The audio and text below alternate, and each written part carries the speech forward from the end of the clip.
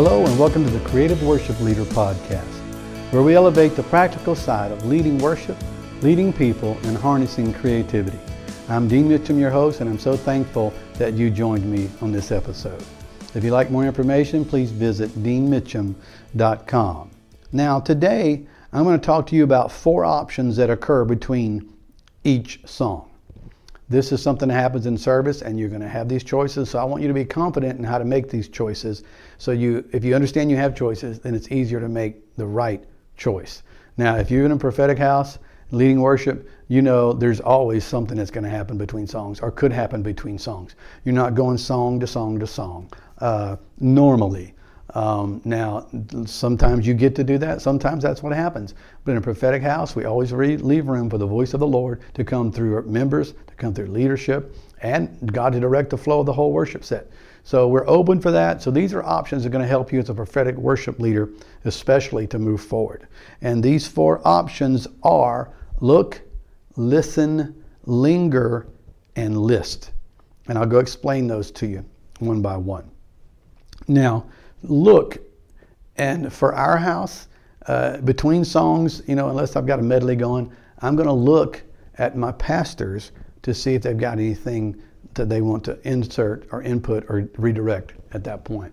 So I'm going to watch for them. I'm going to keep my eye out. I'm going to flow. And there's a wonderful relationship between authority given and authority allowed. And so, if I'm running with something, they let it go. And if they want me to interject something, I'll look to them to get my eye, or they work together. But I always submit that authority back to them that they've given me to lead.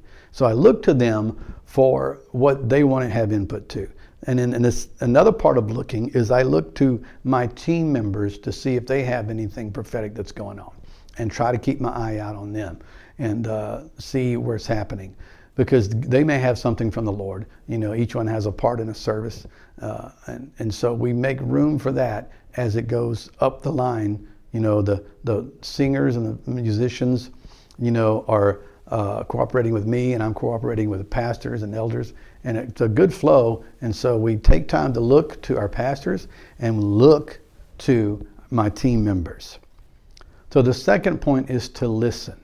Now here we want to listen to God, and we want to listen to the congregation. Now God, He's over all, and authority is submitted unto authority. God's not never tell me something that goes against my leadership. And so when that happens, I'm listening to God, but what He wants to do next. How does He want this to go? It's interesting, the last previous Sunday service to this podcast, I think we had a 40-minute worship service and basically used 2 songs from our service, and skipping several. But we just want to listen to God about it, where to go with things. So we've got that realm there, because I've always say many are the plans in a man's heart, but the Lord's purpose still prevails. And I say many are the songs on a worship leader's list, but the Lord's purpose still prevails, especially when you give room to Him and for it to happen. So listen to God. And then another place to listen to is listen to the congregation. Hear what they're offering up to the Lord in between songs.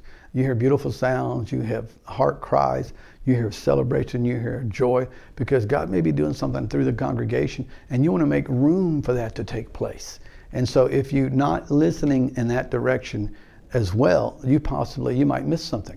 And so it's wonderful to hear the congregation. A lot of times we have a congregation that loves to worship, and we tease sometimes that they're starting to lead worship. And it's a funny but yet powerful thing to see them engaged in what the worship service is going through. So the next point is to linger, okay? And at that point, that's when you just simply continue worshiping out the end of that song and offering up to the Lord, and just giving a few phrases of spontaneous worship, letting it happen. And things can, at that point, can begin to stir, and you can sense. So you don't want to rush to the next point, even though you're not sure what's coming next. You're giving room for something to stir. Psalm 49 verse 4 says, I will open up my dark saying upon the harp.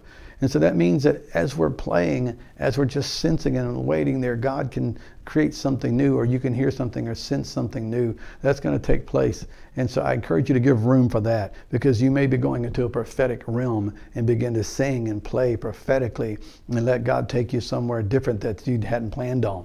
But let me tell you this, if you plan on the prophetic, then you'll have room for the prophetic. If you expect God to move in the midst, which he does, then you're going to have room for him. And your song list becomes a framework to guide by and not an absolute checklist that must be completed. So I encourage you to linger. And finally, we have our list. Basically, we look back to our list.